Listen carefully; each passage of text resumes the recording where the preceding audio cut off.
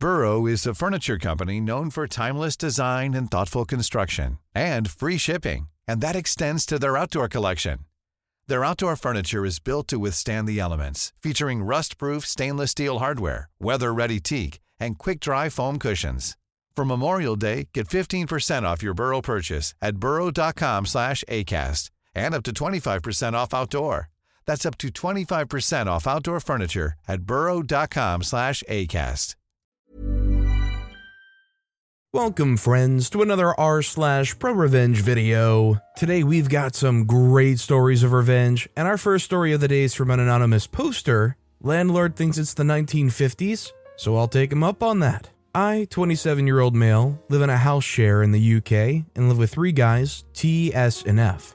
Now, I'm female to male trans, and my landlord knows this, but because he's in his 60s to 70s, he thinks I've been brainwashed, and still refers to me as a woman. This landlord is incredibly racist and sexist. Every time he comes to visit the house, he makes comments like, "I don't know why the house being a mess is a problem. You're a woman. You should be cleaning and leave the men to work." Even though I work more hours than all the guys in the house combined, and has made racist remarks about certain girls that S brings back home. He has a thing for Asian girls, like, "I thought S hired a cleaner. Might as well make use of her once she's used up." So last week, the landlord came over. I knew he would make some kind of remark, so I recorded the conversation and put my phone in my pocket. Lo and behold, he didn't fail to make sexist comments, and the subject of cleanliness in the house came up. He said, "I shouldn't have to see the boys lift a finger. I always make sure there's at least one female in the house, so that's done for them. After all, what else are females good for?" Followed by, "If this was the 50s or 60s back in my day, you'd be at home with many kids cooking and cleaning. Stop whining or I'll raise your rent." When I asked him to stop making sexist and arrogant comments, I even found out that the landlord had lowered F's rent because he did some cleaning on his own. Poor thing. Gotcha. So he wants to have it that way and refuses to see me as male? Sure thing. So I took my recording and went to the agency. It's a small letting agency that are really good with things like complaints and dealing with landlords directly. All the people on the front desk and in the office? Women. I turned on the recording and let them listen. They were absolutely shocked. And some were nervous because they thought I wanted, and very well could, make a lawsuit out of this for discrimination. So instead of doing that, I felt it was only necessary to hurt the landlord financially. Well, if he wanted to be like the 50s, I can make that happen. What was the woman's working wage in the 50s? We calculated it together, and it came to be substantially a lot lower than what I was currently paying. I mean, 85% lower than what I was paying right now. The letting agency allowed me to pay what the equivalent of a woman's wage was back then for this month, and possibly next month's rent, not only because they were absolutely horrified with what was being said, but because it would be a lot less cheaper than me resorting to legal action against them anyway. Phone call from the landlord yesterday asking me what the freak I think I'm doing. I said, well, if you had treated me with decency and respect, this wouldn't have happened. I'm well within my rights to do this. Since you wanted things to be like in the 50s, you got what you wanted. Or I can take legal action for discrimination based on race, sexuality, gender, hung up. So now I'm going to keep paying this amount of rent until he can treat me like how he does the cis males in the house. Is anybody else curious why this landlord's over so much anyways? I mean, I get that not all landlord situations are equally the same, but aren't landlords, and especially ones that have letting agents, usually not supposed to be around all that often? Let alone this guy's behavior, does the fact that he's around that much strike anybody else as odd? Or am I overthinking it? Let me know what you guys think in the comments down below. Our next story is from the Wrench Wench. Complain about something that has nothing to do with you? Allow me to correct it. I, female, 5'10", work in a parts department. We have a technician here, male, 5'2"-ish, who is a miserable human being, a bully to anyone and everyone, consistently rude for no reason, demanding, and demeaning. Our department is under massive construction. As such, we have very little storage, and the department is a mess. No trip hazard, but cluttered. I've worked hard at keeping floor space safe and clear, as I'm going to be wheelchair bound shortly due to reconstructive surgery to fix a lifelong problem with my feet and legs. Now, this doesn't directly affect him, as no one other than the authorized parts personnel are authorized in our storage areas. This technician has been horrible, especially to me, especially since construction started and we're short-staffed. If we don't have parts immediately ready for him, he yells and swears. He complained about the mess, and now I have to have every part on a shelf. Cue malicious compliance. Every one of my department is around my height. We never use the top of the units. I've now moved every common part needed by technicians to the tops of our shelves. By stretching, all parts personnel are able to easily reach these parts. I've also gotten the Rude Tech exclusive permission for him to be able to come back and grab parts. The finale, we have a step ladder, hollow metal tube type. This is supposed to be for parts use, but Rude Tech constantly steals it, leaving it outside or where it shouldn't be. He hates asking for it and refuses to ever accept or ask for help for reaching for things. Remember the aforementioned construction? Well, we're pouring concrete today. The construction workers were more than happy to fill the hollow tubes of the ladder with new concrete. So now I get to watch this jerk, who's made his toxic masculinity everyone else's problem, lug this 60-pound ladder around. All because he couldn't just be a decent human. I kind of like to subscribe to the belief that if you're a jerk for no reason to the people you work with, you are just straight up rude, you've never been polite or kind, at least even if your actions aren't necessarily nice, at least be courteous in exchanges, then if your teammates go and put roadblocks in your way or don't really help you out at all, you kind of deserve it.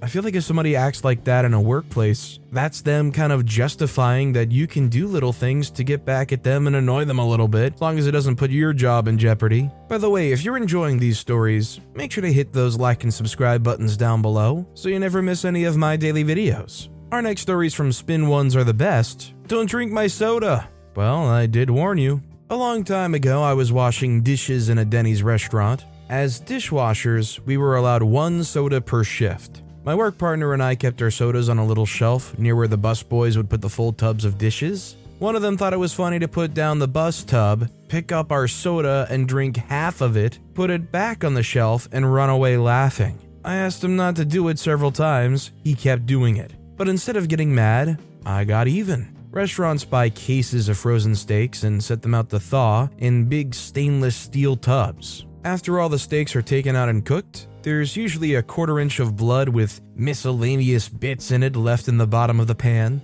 I grabbed a glass out of the bus tub that had ice in it, poured it full of old cow blood, added a straw, and put it in the usual spot. Same guy comes running back with a tub of dishes, puts it down and grabbed the glass. I yell across the kitchen at him, "Don't drink that!" And he just laughed at me and chugged about half of it like he usually did. He got a real funny look on his face and asked me, "What was that?" I said, "Cow blood. Want some more?" And tipped the pan up so he could see the cascade of gristly bits and old blood running to the bottom. He headed straight for the nearest trash can, and I think he threw up everything he had eaten in the last week. Took him about 10 minutes. On the bright side, the busboys quit drinking our sodas after that. 100 million% this is one of these cases of revenge that are so good that these busboys wouldn't dare ever think about drinking your soda again just for the principle of what they did to you because they wouldn't stop. If their first form of revenge was making you drink half a cup of gristly old cow blood, God forbid you don't want to find out what they do the second time. Our next story is from She Loves Me.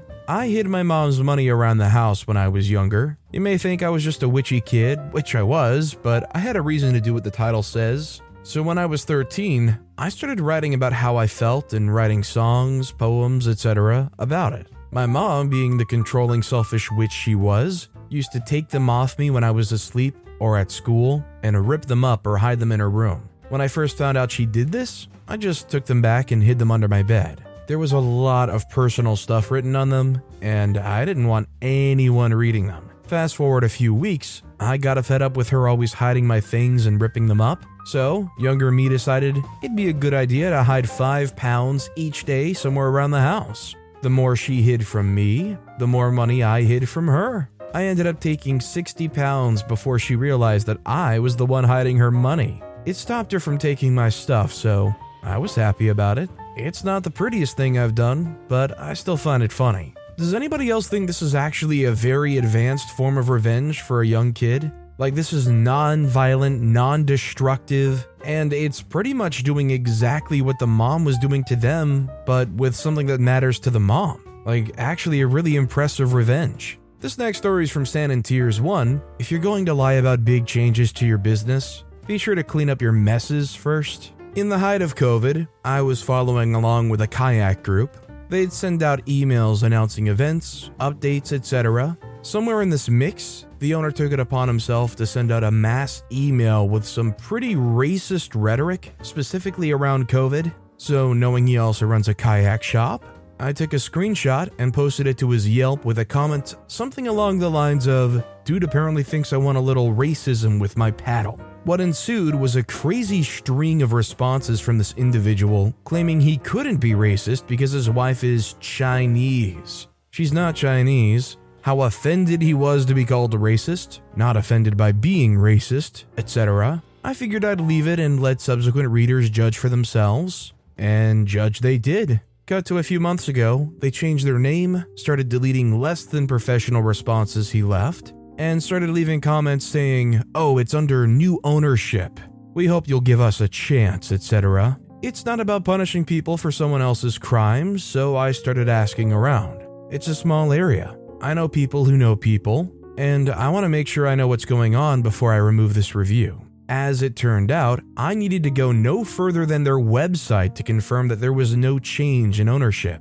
Even with what looks like a reasonably intelligent management consulting service, they apparently couldn't convince the owner to take his personal footprint off literally everything. I am profoundly petty, and I don't like being manipulated, let alone by someone that inept or egotistical. Not 100% sure which it was in this case, probably both.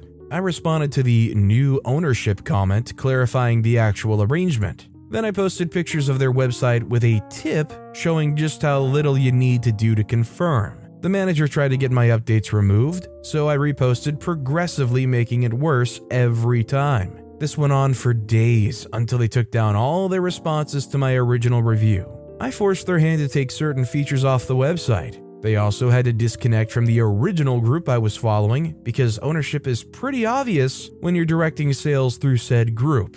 One friend group in particular has deep connections to the kayak community in the area, so I also called her directly to let her know all their old problems with the original owner are just as relevant now because ownership has not changed. In all honesty, had they left my review alone, I probably would have forgotten about the whole thing. Lie to me to try to save face, and I'll make sure everybody knows. It's not exactly a perfect example, but it still pretty much harkens the Streisand effect, which is the age-old situation of someone trying to go out of their way to censor or cover up something from having publicity, and therefore, because they're going out of their way to do this, it blows up even bigger than it originally would have been. Basically, back in the day, somebody took an aerial picture of some area and Barbra Streisand's mansion was in the picture, and she didn't want it publicized or whatever and sued for violation of privacy. And that caused a firestorm about this whole situation and the picture existing and the photo of her mansion. If she just would have left it alone, nobody would have really cared. Our next story is from Firm Association 147. If you can walk in the street, so can I. Every year, my city has a marathon. Due to the race route, it's impossible to cross certain streets for hours at a time. There's no detours, half the city is literally blocked in from the rest. And every year, the notification of when this race happens is poor or non-existent. Yes, it happens at the same time every year, but not on the same day or weekend. It can vary. If you're lucky, you get an intersection that has a cop working traffic who will find a lull and wave you through. I get this is on the city and organizers more so than the participants, and it's only once a year, but there's a lot of races in our city and none of them are as poorly executed or block roads as much as this one. Well, this year, I'm pregnant and was craving breakfast from a particular cafe, which is on the other side of one of the streets that gets blocked off. They were having a special menu they only do 1 month a year, and the rest of the weekends I couldn't make it due to scheduling conflicts.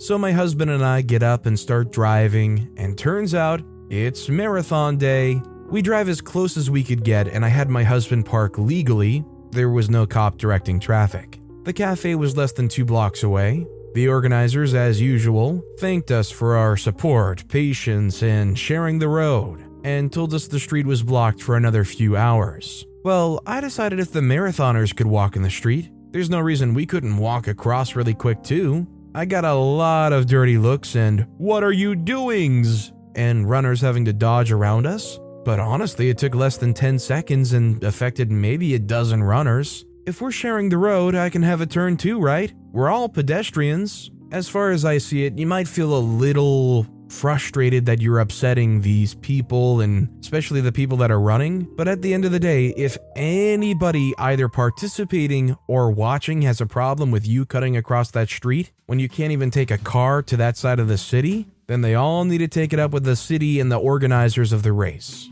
Because it just seems a bit ridiculous the way OP's describing it. I mean, at the end of the day, people gotta be able to get around. God forbid people with no other option walk across a street real quick.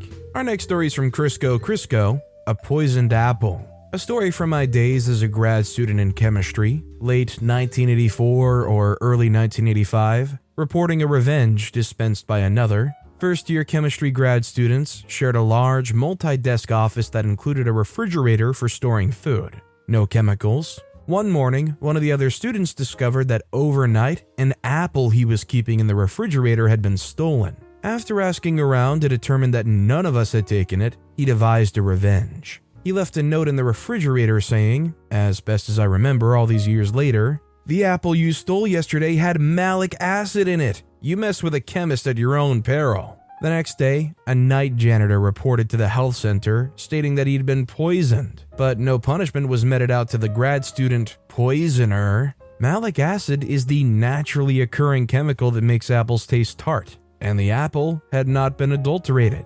You mess with a chemist at your own peril. Yeah, but did you know a little known fact that every single person that's ever eaten an apple is going to die? If you've eaten an apple, it'll catch up with you, even if it takes 100 years. Gotta be careful around that malic acid. Our next story is from Grumpy Snarf. Steal my cherished toy airplane and get away with it because of gendered BS? Enjoy the cold, searing revenge a year later. Setting 1982 Los Angeles metro area. I was a 6 or 7-year-old girl. My grandpa bought me a cool toy airplane. It was a green dual.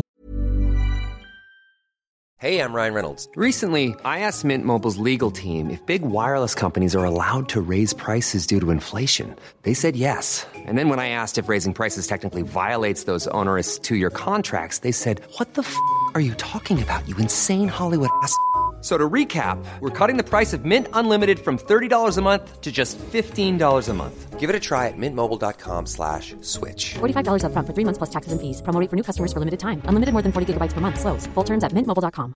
Mom deserves the best, and there's no better place to shop for Mother's Day than Whole Foods Market. They're your destination for unbeatable savings, from premium gifts to show-stopping flowers and irresistible desserts. Start by saving 33% with Prime on all body care and candles. Then get a 15-stem bunch of tulips for just $9.99 each with Prime. Round out Mom's menu with festive rosé, irresistible berry chantilly cake, and more special treats. Come celebrate Mother's Day at Whole Foods Market. Cool propeller fighter plane made of metal. I took it to school one day for show and tell. I'd researched the plane and who flew it during battle, etc., and was ready for my report. I took it out at recess. This little crap Victor asked to play with it, then he wouldn't give it back.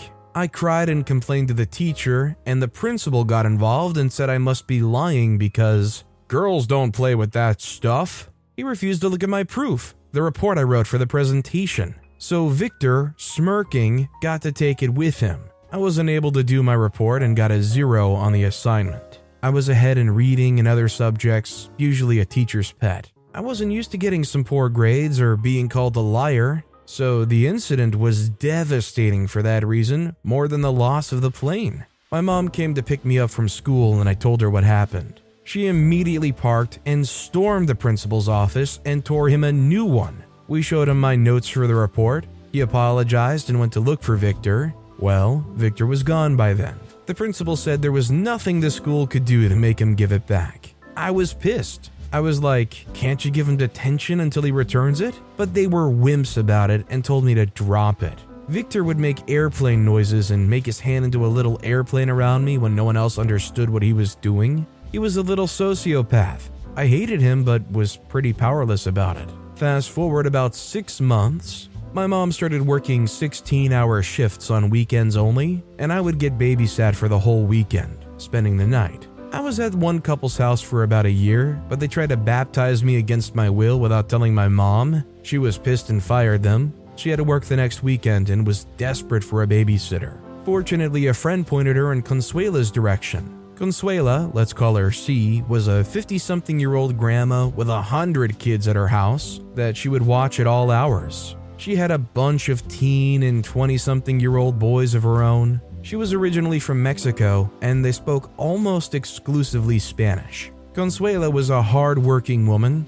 She also had a full-time job during the weekdays and did great with kids. But she had a temper. Her boys were slovenly and would mope about. She would holler at them. When she hollered, we all fell in line, or you got the business end of her wooden spoon. Sometimes she would yell at me, but I didn't understand as my Spanish was pretty rudimentary. I was taking it in school and had quite a few Spanish-speaking friends, but when Consuela would yell, I would get stressed and not understand.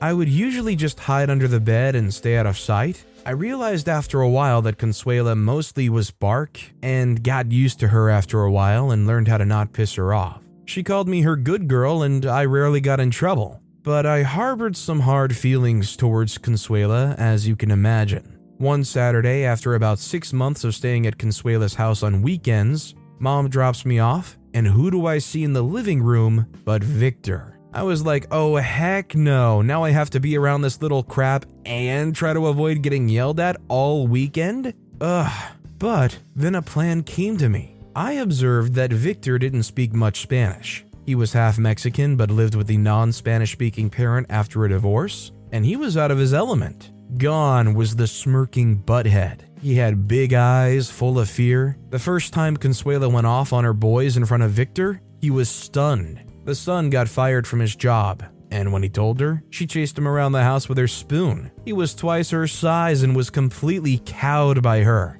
Victor surmised that if the big guy was scared of Consuela, then he better stay out of her way. Consuela was a great cook, but used the cheap cuts of meat and cut corners to feed all those kids. The next day after Victor started coming, a Sunday, she gave us sandwiches for lunch. As an adult, I love avocados, but as a kid, I thought they were grody. She handed us a chicken gristle with a huge slab of avocado. One simply does not refuse to eat Consuela's food. It is a surefire way to get hollered at. Victor ate his in the other room, unobserved by anyone. I took a few bites in front of Consuela to show her I was eating it. I looked for a way to dispose of it, like giving it to the dog or something like I usually did when I didn't like what I was given, but the dog was out with one of Consuela's sons. Then the plan came all together. Consuela's son, who was home watching TV, got up to go to the bathroom or something. I lightning fast hucked the sandwich under the son's easy chair where it wouldn't have been seen. Then I go about my day and go back home that night. I see Victor at school all week, and he went back to his smirking BS about the airplane business from before. That Saturday, we were back at Consuela's house all weekend, and he's the meek little angel like last weekend. Consuela goes in the TV room and says, "What's that smell?" in Spanish. I froze up. I was scared, but this was it. This was my moment. I was all innocent. P.U. What is that? She made her son get up from the easy chair and lifts it to find a nasty, moldy sandwich. It was hot outside and Consuela didn't have air conditioning, so that sandwich was a fetid, moldy mess. Consuela whirls around with a crazed glare and looks around at us kids. Everyone scatters but me. I said innocently, "Tia, I saw Victor in that room with a sandwich last week. Maybe he dropped it on accident," with big sweet good girl eyes. She laser focuses on Victor, who runs for his life. "Victor, get back here!" He climbs a tree and she can't get to him. He spent some time in the tree and wouldn't come down. She went inside to call his parents to come get him. I made eye contact with Victor and made airplane noises and smiled. In that moment, he knew I had orchestrated the whole thing. I never saw him at Consuela's house again. I would see him at school, and he never messed with me again. Epilogue, Inception Revenge. When Consuela came back into the backyard to tell Victor his parents were coming, a dead mouse got flipped into her shoe, flip-flops. She was mortally afraid of rodents. I watched fascinated, likely smiling evilly, waiting for her to notice. She noticed my gaze, looked down, and saw the mouse in her shoe. She screamed and hollered. Later that day, I caught her looking at me, scrutinizing me. I think she understood the depths of my planful evil in that moment. Honestly, this is a great story of revenge, but does anybody else feel disappointed that OP's mom seemed to give up a little too easily? Like, yes, they hounded the principal as much as possible, and I fully believe that they tried their best there, but shouldn't they have tried to get information on Victor's mother? You know, get some contact information, call them, go visit them if they've got to, and actually get that toy back from Victor? I feel like they didn't do enough here. And our final story of the day is from Kaylani Wanderer. Try to turn a disabled student into a cash cow for your department and act outside of their best interests? Get cut off early. Okay, so when I was going to school still, I dropped out at the start of year 12 for reasons that'll become clear through the story. I had a couple things happen. For a bit of context of where I started, I always had issues with bullying from prep basically, which resulted in me flying into a rage and storming out of the classroom a lot. To the point where I think the highest grade I ever achieved was a B because of how frequent it was. But that wasn't the only thing working against me. Anyways, skipping ahead through all my primary school years, I was in grade 6, not year 6 as I'll be referring to the later grades. It was a maturity thing they mentioned to us in year 7 when we were starting high school. And I decided to make the jump from primary school. I was equally happy to stay back a year, but figured what the heck, why not make the jump? Anyways, because I was a bit behind my peers, I had an interview with a member of a department at the high school I attended. The name's changed now, but at the time it was called Sebas because of the suburb it's in. Now, this department was called the Integration Department, and its stated purpose was to help students with disabilities or learning difficulties. Keep that in mind as you hear this story. So, the member who came out was the actual head of the department. We'll call her Lynn for the purposes of this story.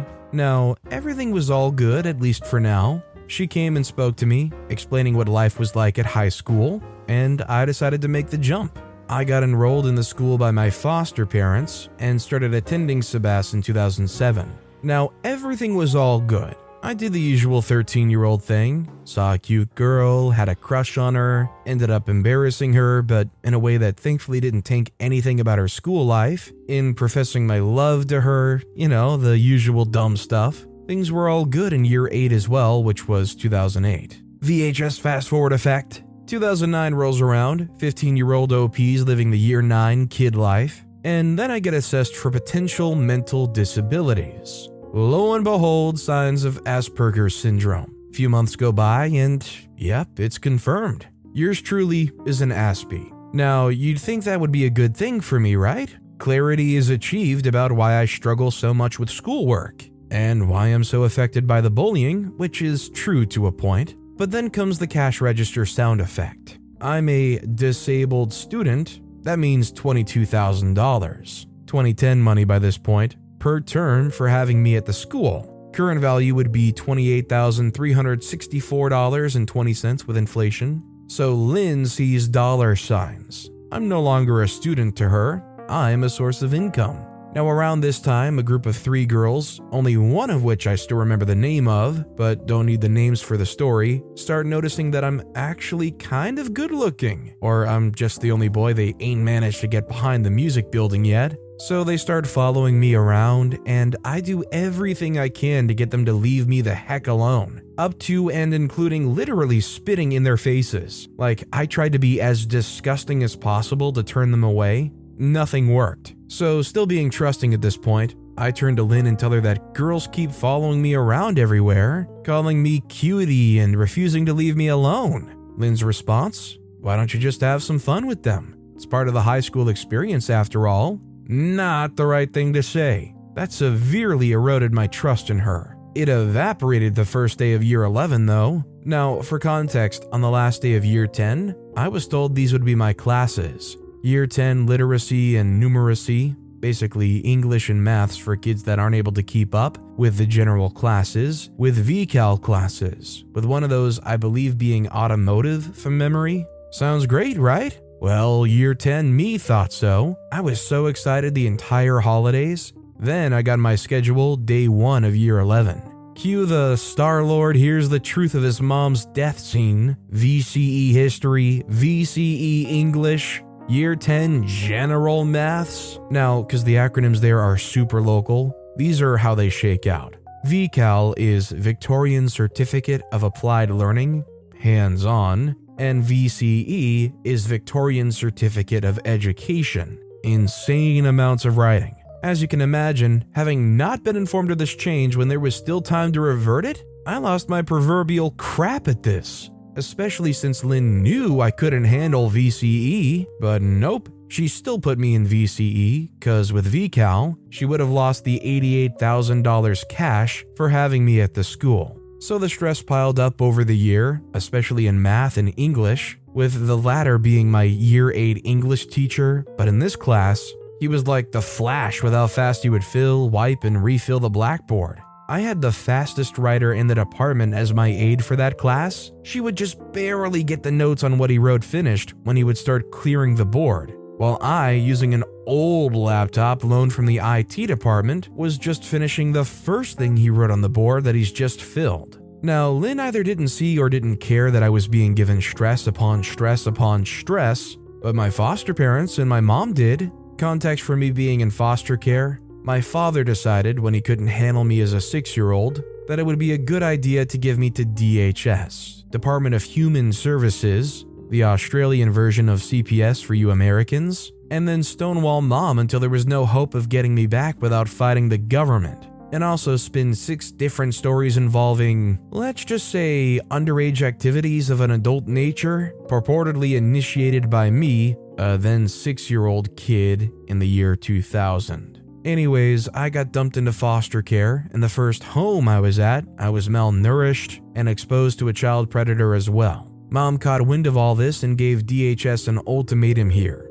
She chooses my next home, or my story goes to the media. Early December 2003, I'm shipped off to a new home, this one shortlisted by mom and picked by me as a final say. These are my foster parents mentioned throughout. Now, returning to late 2011, Mom and Anna, one of my foster parents, hatch a plan to bring me home when I turn 18. Nobody can do anything about it when I'm 18 because then I'm legally an adult. And lucky me, born just a month after the start of the school year. So over the course of a few months, Anna slowly packs a pair of suitcases with clothes and stuff that I won't miss. Fast forward to the last few days of my school life, I think like mid to late Feb 20s, Anna reveals the plan to me. I'm coming home, but it has to be kept quiet from both Lynn, who's trying to get me into youth accommodation, where the disability support pension I was now receiving would be almost entirely taken as rent, and from DHS. Anyways, with a single day to go, I say my goodbyes to the ones I consider important.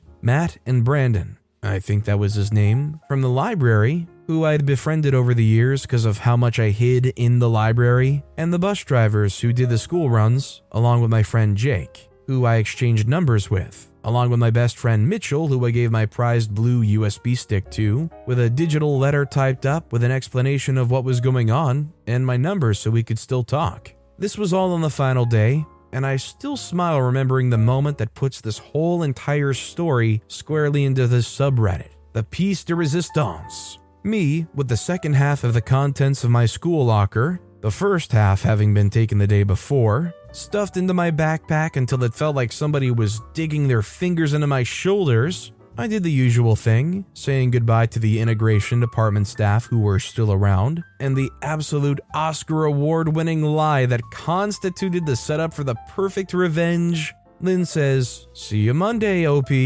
And me playing the happy it's the weekend student replying, "See ya Monday." Little did she know, just 24 hours later, I would be boarding a train with my mom and my younger sister, bound not for Skipton, where I'd called home for the past 8 and a bit years, but rather for Rosebud with my family. Lynn wanted to use me as a cash cow for the last 2 years of my high school education, but I couldn't handle the stress of even 2 VCE classes, let alone the required 4 classes to pass with a VCE completion. That's year 11 only, by the way. I'm not sure about year 12, but yeah, I got sweet revenge on that short stack of greed.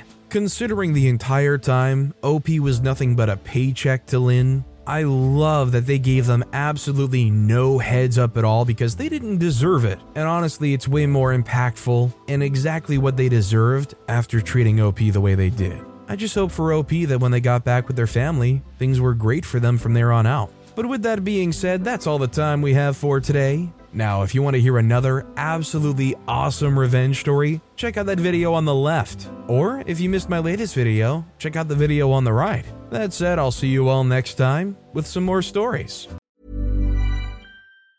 Mom deserves the best, and there's no better place to shop for Mother's Day than Whole Foods Market. They're your destination for unbeatable savings, from premium gifts to show-stopping flowers and irresistible desserts. Start by saving 33% with Prime on all body care and candles. Then get a 15-stem bunch of tulips for just $9.99 each with Prime. Round out Mom's menu with festive rosé, irresistible berry chantilly cake, and more special treats. Come celebrate Mother's Day at Whole Foods Market.